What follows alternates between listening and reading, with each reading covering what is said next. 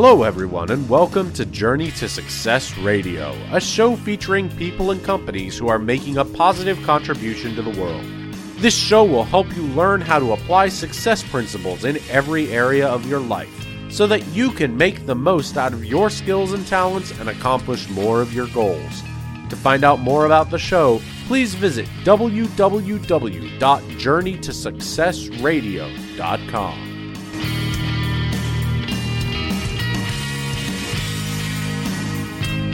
Welcome to Journey to Success Radio. This is Tom Too Tall Cunningham, the world's most well-known Napoleon Hill Foundation certified instructor.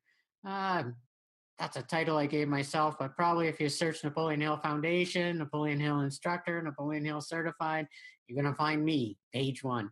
I also call myself a resiliency expert, just because of what my life has been with rheumatoid arthritis. I'm the creator of the Journeys to Success book series, and my co-host today, the amazing Chuck Bellina from Pittsburgh. Introduce yourself, Chuck, and then I'll introduce our guest today. Wonderful. Thank you so much, Tom. Hello and welcome. My name is Chuck Bellina. I am a mindset development coach, professional speaker, author, and president of Results from Thinking. I work out of Pittsburgh, Pennsylvania with a gentleman named Jim Shorkey. And our goal is to provide, help people with unfulfilled lives and help them rediscover their passion, transform their dreams into reality, their goals into achievements, and then their thinking into better results. And that's what we are doing here in Pittsburgh. Tom, it's a pleasure to be with you today. And we have a special guest, Jeffrey, the same. Tom? Yeah, amazing. Not only special, a Napoleon Hill Foundation certified instructor. So that means we're like brothers. And Jeffrey lives in Toronto. So I live in Mississauga. We could drive to each other's place in like probably half an hour to an hour, depending on traffic. So a Napoleon Hill certified instructor from Toronto, Jeffrey Feldberg. Like you, entrepreneur and thought leader Jeffrey Feldberg cheers entrepreneurs who change society. With over 2 decades of real-life experience, Jeffrey's view is different and intriguing. And if you subscribe to his newsletter, you'll see what he means by that. Very good stuff. Most important, Jeffrey has real life in the trenches experience of building an 8-figure business. The motto, "Your success, my obsession," is a driving force for Jeffrey to help entrepreneurs change the world. As a best-selling author and blogger, Jeffrey shares principles that get results. Jeffrey blends his in-the-trenches business stories with his storytelling ability. And through his coaching, Jeffrey brings out the best in you with his candid yet caring manner. Welcome to the show, Jeffrey. Hey, Tom. So nice to be here. Chuck, so nice to be speaking with you as well. It's a true pleasure. Thank you. Good to have you on the show. Give people, because usually I do this like in the last few minutes because I'm not always thinking. Give people your website address, please, right from the start. Absolutely. So my website address, which is really the hub for everything that I do, it's my name. So, www.jeffrey, Jeffrey, Feldberg, F like Frank, ELD, B like Bravo, ERG.com. What a genius idea. And I tell so many people, like, even if they have kids, like, buy your kids domain names. You never know. Absolutely. Use it one day. Smart advice. Chuck, being a Journeys to Success best-selling author as well, why don't you get the first question and I'll grab the one after. Absolutely. And I kind of feel like the underdog here because you two both are certified instructors. With Napoleon Hill, you're a half hour away. So if you do plan that gathering for a drink, at least give me a 4.5-hour lead because that's how long it's going to take me to get up there to meet with you guys. Love it, Chuck. Sounds like a plan. All right. So I did sign up for your newsletters, your emails, and I've been getting them for the past week, Jeffrey.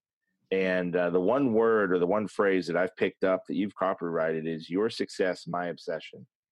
And I was intrigued by that. And I get it, but I want to hear from you what that means to you and what that guarantees the people that you work with? Well, Chuck, it's a great question. And for myself, it gets right to the heart of what it means to be an entrepreneur. And when I think about it, when I look over my own journey, when I look to others, I have a saying, and the saying is that being an entrepreneur, it's really an excuse to help other people.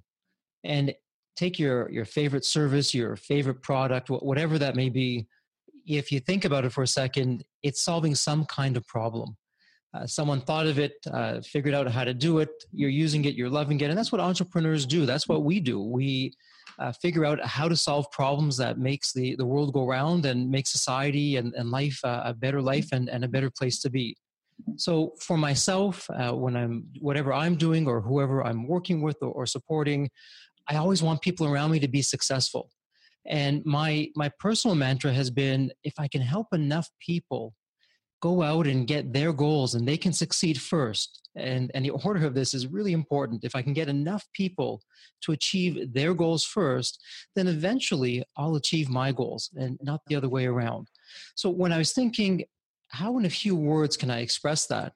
That's really where your success, my obsession comes from. I'm all about your success. I'll be your biggest raving fan, your biggest cheerleader. I'll do whatever it takes to help you get over the finish line to achieve whatever your goal is, to have you smiling, help those around you, solve all the big problems, and make things happen. Actually, you're right. I hear that a lot about, and you just defined it the best in saying the order. And the order is, if I help you get what you want, I will get what I want. But and Chuck, you. I'll just jump in there for a second. It's not always like that. I mean, I make so many mistakes, and I've lost track. I'll share with you though my biggest failures, and we'll talk about this today. I was a kid with no experience, right out of school, built an 8-figure company, let that success get to my head, turned right around, and I built a 7-figure company full of losses. It was a 7-figure loss, and so you say, okay, hey Jeffrey, what do you mean? You had no experience, no money, you built an 8-figure company, and you turn around and you now have a 7-figure loss. How does that work in the second company where you should have known better? And I was selfish. I had an ego. I was greedy. It was all about the money. It was about myself first, everyone else second. And, the universe gave me a real hard kick and said, hey, it doesn't work that way. And so I've having been on both sides and learning the hard way, it really is helping other people first and foremost. I work with Jim Shorkey, who is a very successful car dealer in the Pittsburgh area. Bankruptcy imminent with 1 dealership left by his father. Now they are at 7 dealerships. Used to sell 800 new and used cars a year. Now they sell 10,000 new and used cars a year. And he has a goal, and it's all over his dealerships. And you just alluded to it, Jeffrey. Number one is keep it very, very humble. Because he said the number one thing that will destroy a company once you become very successful is the ego. And he experienced it early on when he was going bankrupt. Number 2, which is love the customer. And then this third rule, which is actually the same as number 2 rule, is love the team member, love your team, the people that you work with, because if you don't love the team, you have no one to take care of the customer, and it trickles down. So, oh, wow, you just hit it upon what Jim always tells me about, is keep it very, very humble. So I appreciate that. That's great stuff. Right. And you take right from the third sentence in My Definite Purpose, which I basically a little bit stole from Zig Ziglar. I will be generous in sharing my time, money, and knowledge because I must help others get what they want before I can receive what I want. There you go. And, amen to that. And I'm just thinking, it's my birthday coming up. I tend to get, I have 5 tattoos. I was thinking of the word serve. The word serve, because I have PMA, I have the word encourager. And so I thought the word serve would be a good one to remind me of really what life is about. Now I get the next question, Chuck, and I get the Napoleon Hill question. So I love to ask people, what age were you when you first were introduced to Napoleon Hill? Was there someone who said, Jeffrey, you need to read this book? And what impact has it had on your life? It's a wonderful question, and as I think back to it, I have very fond memories. As a kid growing up, I loved business, was always attracted to it, and I knew I would be in business when all was said and done. I first was introduced to Napoleon Hill. I must have been 18 or 19, and back then still living with my parents. My dad came to me one day. My dad, who's passed away since, but a wonderful man and mentor. He was the infomercial dream client. Whatever he saw, he would bought. And so he saw the infomercial for Think and Grow Rich, and God bless him, he thought of me and bought that for me. And when it came, he was all excited, came to my room and said, "Jeffrey, you're not going to believe what I got for you. It's a book that I wish I had when I was first getting into business. It just would have saved me so much pain and so much heartache and so much misery that I hope this will be a gift that you'll use for the rest of your life and you'll always remember." And so he gave me the book and I read it cover to cover. And but I still in school and I still wasn't out there in business. It wasn't until I started my first company that I built into 8 figures, Embanet, an e-learning online company. And that's when I was reminded of Think and Grow Rich. Went back to the book. I was having a troubled day. It was a challenging day, one of those days where you want to just call it quits, throw everything in. We all have those. Remembered the book, remembered my father, tore through the book, read it cover to cover. And that's really what started to change things around. Momentum, it takes time to build up. You can lose it in a heartbeat.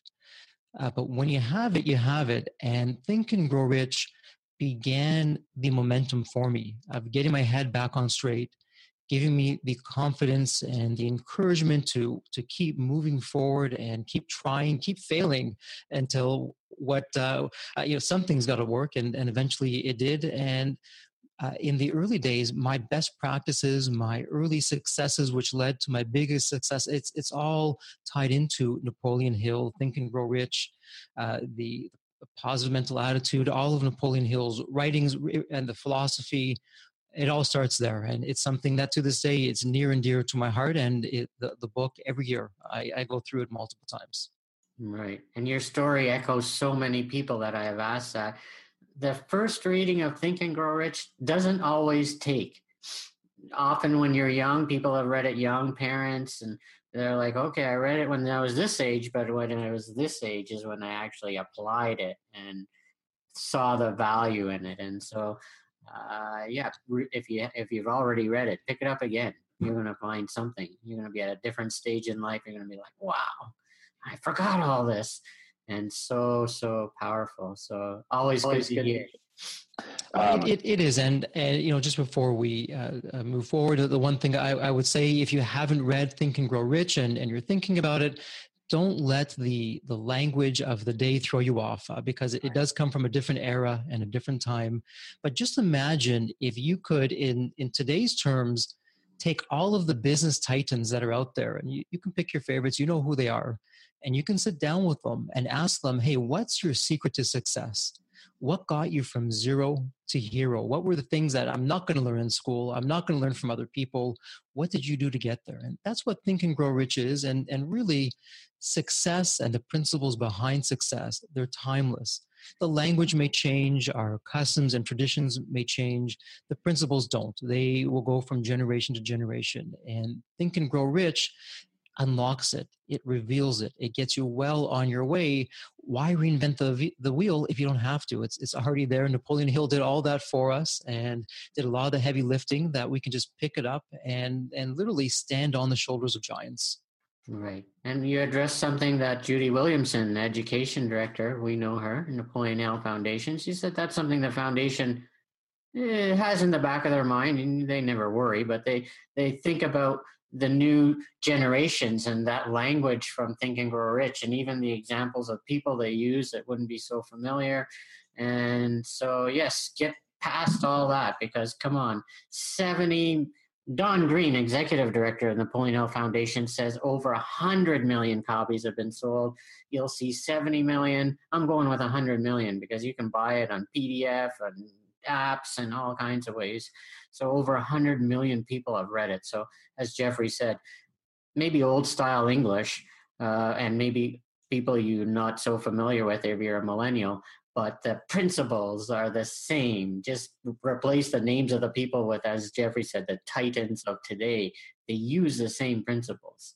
And so read the book to find out how the people you love the most got to where they are, because it's the same principles as the people Napoleon Hill interviewed.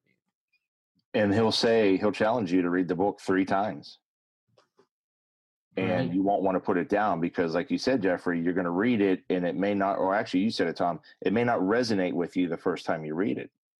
And most people, if you look at routines, most people read a book one time. Rare is it they read it more than once. And they may read it twice because they like it or they can't find another book to pick up yet. They'll watch a movie several times, right? You'll watch it time and time again. Right. But the cool thing is if they've experienced that, watching a movie multiple times, they will pick up other things in that movie that were not there the first time they watched it. And that's how your mind works. And that's what Napoleon Hill figured out. And that's why he challenged you. He tells you to read Autosuggestion, the 4th chapter, again and again and again until you fully accept what it's challenging you to do before you move on, right? Mm-hmm. I work, again, Jim Shorkey, very impressive individual. I was not introduced to Think and Grow Rich until 2.5 years ago. And I just turned 48. And I wish I had the opportunity early on to get that book in hand. And I'm with a gentleman working with him. He has now read that book 126 times straight, continuously. And each time he reads it, he has a notepad and he's taking notes and he's reading it from a different perspective and picking up new information that's helping him to be successful today as it has helped him throughout the years. So I'm really excited to be in this mindset and studying such an incredible book that's been around, and it holds the secrets, but it's not smoke and mirrors. It is so foundational. And like you said, Jeffrey, it surpasses time. It doesn't matter that we're so far in technology. These are key principles on how your mindset works that will help you in whatever you're going after, no matter what's going on in our day and age. And the other thing you said, and I hear it as a common theme, and earlier in the discussion, Tom, earlier today, almost like you had your back against the wall, Jeffrey. You kind of had a bad day. Things weren't going right. You were struggling and you remembered the book and you picked it up and you read it. And I don't know how many times I've heard someone say where to use the phrase, their back was against the wall and they decided to make a change. So you work with people and they come to you either with a challenge or they come to you out of interest in what you can offer them. And let's say their back's not against the wall. Let's say they don't have everything to lose just yet. And they are curious. How do you compel them to really understand this information that you have to offer them?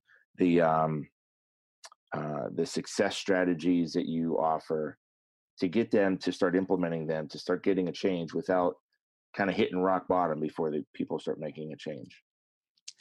It's a great question. And I mean, we can just spend the rest of the time talking about that, and books and encyclopedias have been written about that.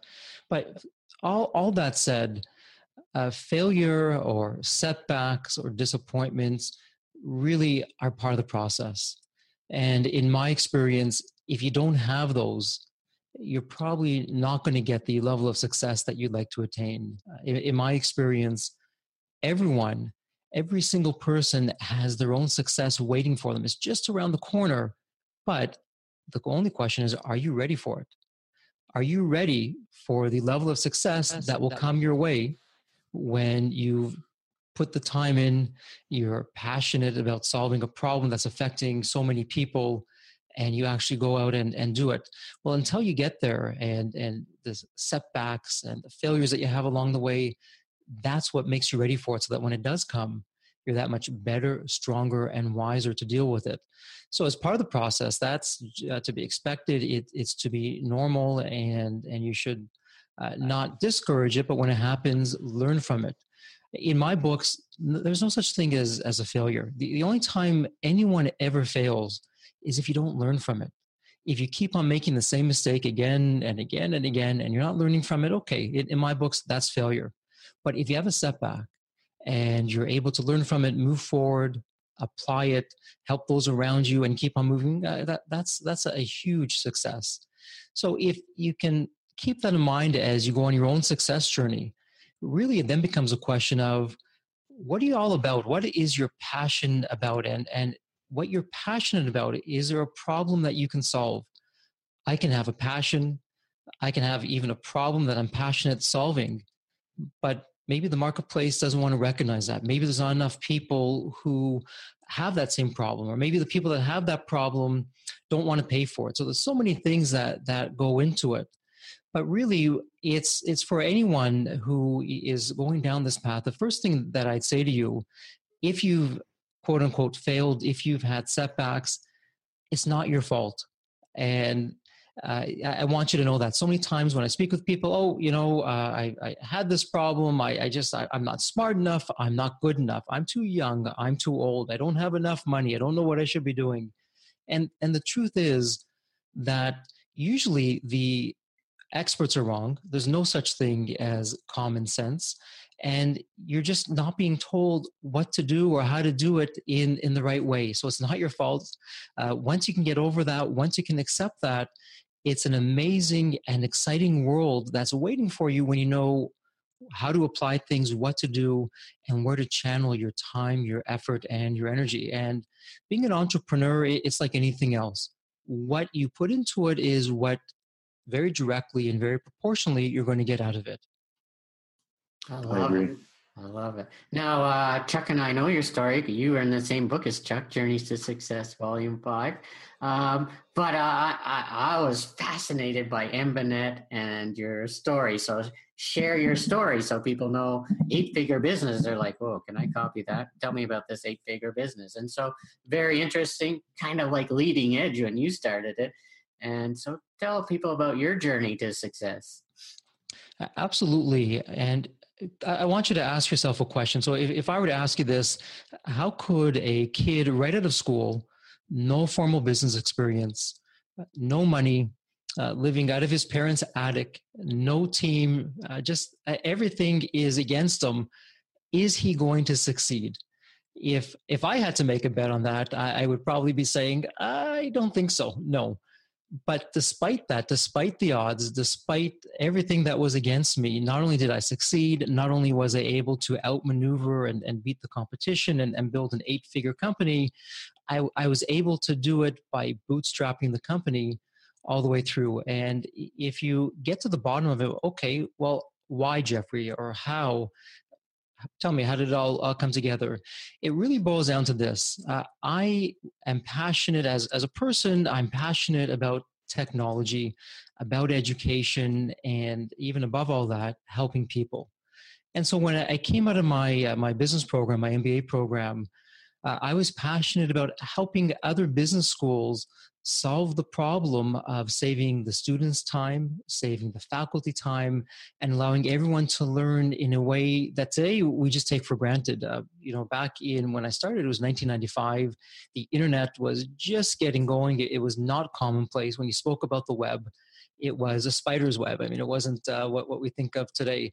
So I had put together really a solution or a formula to help business schools solve this problem. And that really came from my own experience in my own MBA program.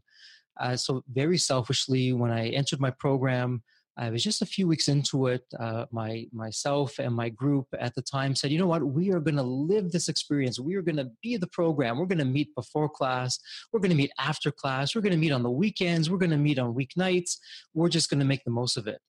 And so we did that, and we somehow stumbled upon a wonderful recipe of how do you become the most miserable and unhappy people in the program. And that was us. We had people that were threatening to leave the group.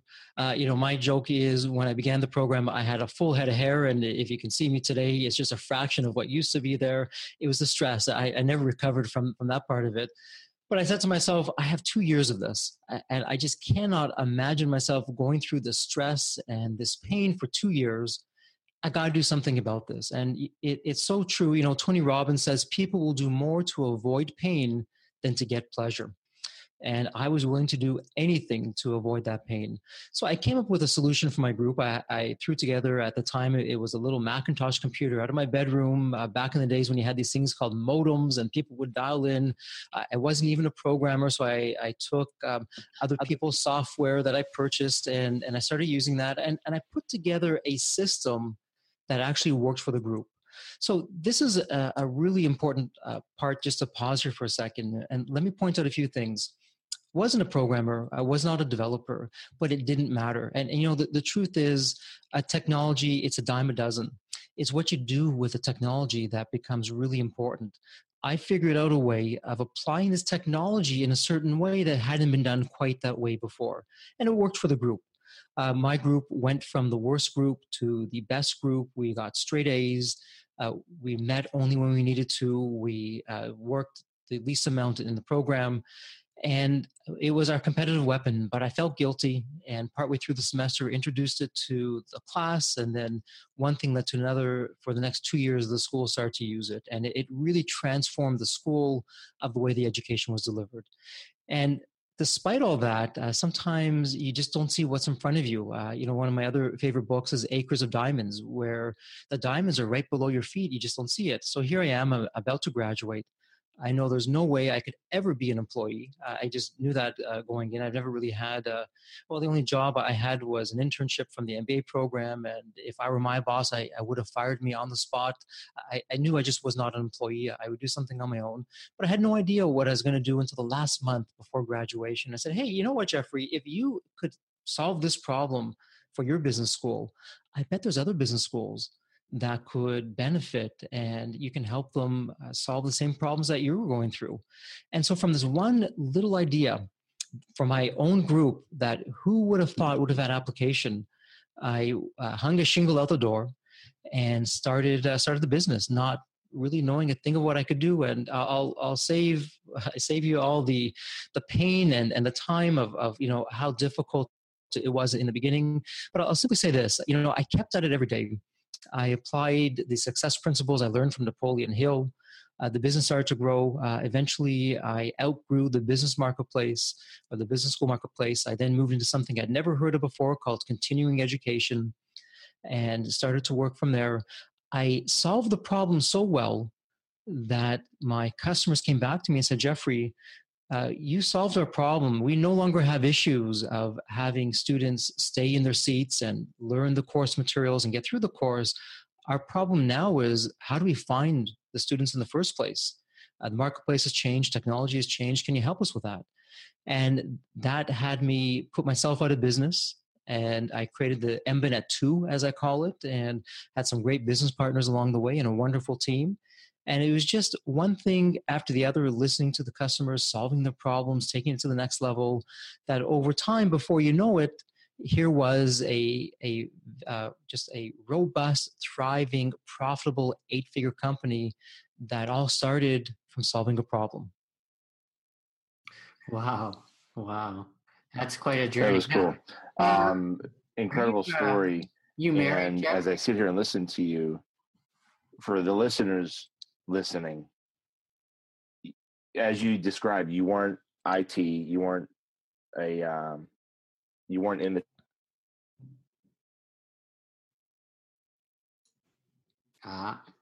Chuck froze. This happened on our interview this morning too. So I got you now until he unfreezes. So powerful story. And yeah, you're so young. So many people must have said you're crazy, whatever. And I love that you knew right from the start you never want to be an employee, and you've never been an employee since. That's the entrepreneur's dream. But are you married? Do you have kids? I am married. I have 2 beautiful daughters. I just got remarried this past fall, and I have a beautiful wife. And actually, my first wife was a business partner in MBNet, and despite no longer being married, everyone is friendly and it's on great terms, and everyone keeps on moving forward. Is there some challenges when you're married to an entrepreneur? My wife would be able to answer this. Oh, for sure. Hey, listen, nothing is ever perfect with the good things that you have when you have to be married to an entrepreneur. There's some downsides as well that comes with it. It's always, both sides of the coin, but really it's whatever works for you, whatever makes the most sense, and whatever helps get you to the next level. But married or not married, and you were talking about Napoleon Hill a little bit earlier. He gave some really wise counsel, and this is counsel that I give to anyone who will listen. And in the coaching that I do, and in the masterminds that I'm in, it's whoever you choose as your life partner, whether that's a husband, a wife, a boyfriend, a girlfriend, a significant other. It's one of the most important decisions that you can ever make. Choose the right partner, and you have everything that you need to achieve your success. But if you don't choose wisely, it becomes much more difficult, and you have some major challenges ahead. So choose wisely and think carefully about that. Very carefully. And Napoleon Hill wrote a fair bit about best mastermind alliance, husband and wife, and specifically always mentioned Thomas Edison and Henry Ford. And so, as you said, make that decision wisely, because especially if you anybody, but especially if you're an entrepreneur, you need to find the right person. And so, incredible. What about we have a book coming out June 25th, Positive Mental Attitude. And we know, because we're Napoleon Hill Foundation instructors, W. Clement Stone and Napoleon Hill used to have an argument. W. Clement Stone thought PMA should be the number one principle. And as we know, the foundation teaches, so Napoleon Hill must have won. Definiteness of purpose is number one. In my opinion, if you don't know your definite purpose, but you have a positive mental attitude, you're going to be successful in most areas of your life. Whereas if you know your definite purpose, but you don't have a positive mental attitude, doesn't matter, because you're not going to achieve your purpose anyway. So talk about definite purpose and positive attitude, and really they go together. You really shouldn't have one without the other. Oh, absolutely. It's really the yin and the yang. And if you're just listening to this for the first time and you're not sure of a definiteness of purpose, think of it as, in other circles, it's your BHAG, your big, hairy, audacious goal, or it's your one thing. I mean, there's so many different terms around it, but they really all say and get to the same principles, just different words. So when you take your definiteness of purpose, of what you're really all about, what the big picture, what the vision is of where you want to be, where you're going, what you're going to do, if you don't have that positive mental attitude, Tom, I agree, you're done before you've even begun. And we were talking about MBNet before. I'll share with you, I wasn't always the smartest person in the room. And most times I wasn't. And that was probably the best thing that could have happened. I had no idea what I was doing. I was that kid right out of school. Here were all these seasoned professionals around me saying, Jeffrey, not going to work. Can't do it. Impossible. Don't even try it. Forget about it. But in my mind, the more I was told no, the more I said to myself, I can do it. I'm going to figure this thing out. I'm going to go around, through, under, over, whatever it takes. I'm going to get this job done. And that all came from my positive mental attitude. And not always, but a lot of the times, ignorance is bliss. When you look out there and you look at people who have just achieved tremendous success, and I've been very fortunate, from millionaires to billionaires to everyone else in between, when I speak with them and I hear the story, one common theme I hear time and time again is, when I first began, I had no idea what I was doing. And because I had no idea what I was doing, it allowed me to do things that were never done before. I did things differently. I was able to do things that people just didn't think of doing. And that's what got me from A to Z that much quicker. And a lot of that, in my experience, comes from a positive mental attitude, just a belief in yourself. I don't know how I'm going to do it, but I will figure it out. I will get there, and I'm going to make this happen regardless of what happens. And really, if you look to MBNet, of what made that a success, what made that an 8-figure company when in every other way it shouldn't have, it was a positive mental attitude. It was a belief of, yes, I'm going to do this. I'm going to solve this problem. I'm going to help these people. We're going to cross the finish line together somehow, some way. I love it. I love it. People may be wondering about definite of purpose. I'll just share mine so people know. The first sentence, I got like 5 sentences. My definite purpose is to encourage as many people as possible to live positively with and through the many and varied challenges of life. And then I got 4 sentences about how and why and where and who. But that, a purpose that drives you until you stop breathing. Once you know that, and you have a positive attitude, wow, there's very little that's going to get in your way. So look for the purpose, but develop the attitude before the purpose, even, because you're going to need the attitude once you discover the purpose. And if you don't have the attitude before you discover the purpose, you're never do it anyway. And Tom, you bring up so many good points, and one of the points that really resonates, and I hear this all the time out there, Jeffrey, I'm so busy. I have so many things to do. And even when I'm working, I get so many distractions and I have more things to do than time itself. How do you do it? What do I do? Can you give me some advice? Can you help me with that? And that's really where the definiteness of purpose comes in. And for me, what I learned early on, anytime I had to make a decision, I'd ask myself one very simple question. And the question I asked was this: if I say yes to this commitment that's being asked of me, of my time, of my effort, of my energy, if I say yes to this, is it moving me closer to achieving my definiteness of purpose? And if the answer is yes, I'm going to do it. If the answer is no, I won't. And sometimes it can come across as calculating and perhaps even a little bit cold. But in the scheme of things, when you think about it, if you're out to change the social fabric of society, if you're out to solve the problem of countless people, knowing what you should be doing and what you shouldn't be doing is so key, so critical. I was reading the other day that the average interruption, every time you get sidetracked by social media or the phone rings or someone comes up and asks you a question, it takes your brain 23 minutes to get you back into the zone. And the average person today has more interruptions than there is time itself in a day to get things done.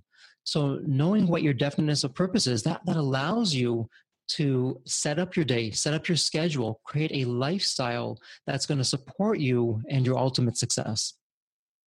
I love that, Chucky. I'll let you have the last question. But I love that, Jeffrey, because having a definite purpose narrows my focus. There's so many things I don't pay attention to.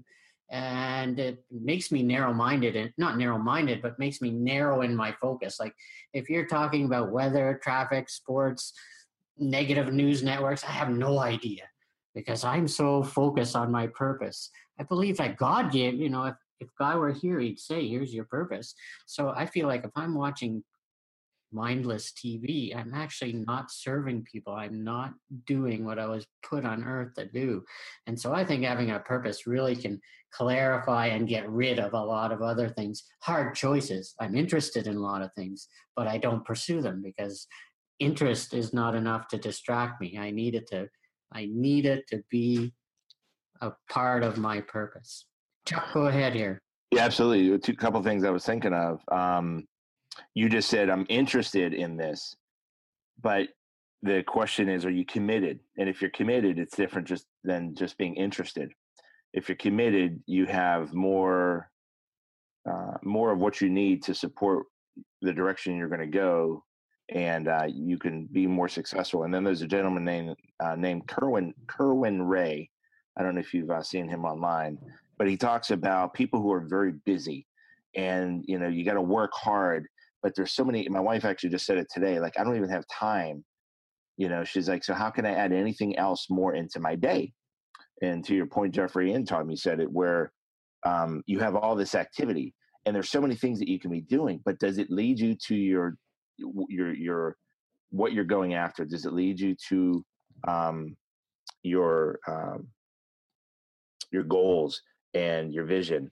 And so instead of activity focused, it's outcomes focused. And when you start to align with what you're going after down to your daily activities, and I think you said this, Jeffrey, if you say, does this bring me value? Does it take me one step closer to the goals that I'm going after? Then I'm going to focus on it. And then you'll soon realize that these other things, although they're important, they don't have the gravity that these other key elements need to be in your life. That little phrase of, and you probably heard it, there's a jar And if you put the sand and water in first, you'll never have room for the rocks.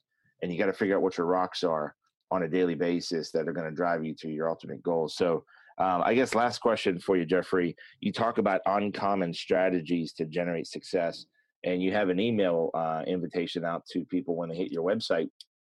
They can sign up for a weekly email and a midweek email, and that you'll provide them and feed them some awesome information to really help out. Any teasers on a couple uncommon strategies that we haven't already touched upon? Actually, Chuck, that's a very timely question. As we speak, I'm working on my next post, which is 11 unusual success hacks to unlock sweet success. And absolutely. And just before I talk about the one thing, Chuck, I'd like to reference of what you said just before. Of a lot of people will confuse activity with progress. And I see it so often with so many, not just entrepreneurs, but people in general. Hey, I'm busy. If I'm so busy, I must be achieving things. I must be doing things right. Well, actually, no, you're just confusing being busy with progress. And it really are two very different things. Right. But in terms of unusual or different success hacks or strategies that I found over the years, I'll share a few of them with you, and I'll encourage you to come to my blog post, and you can read all 11 of them.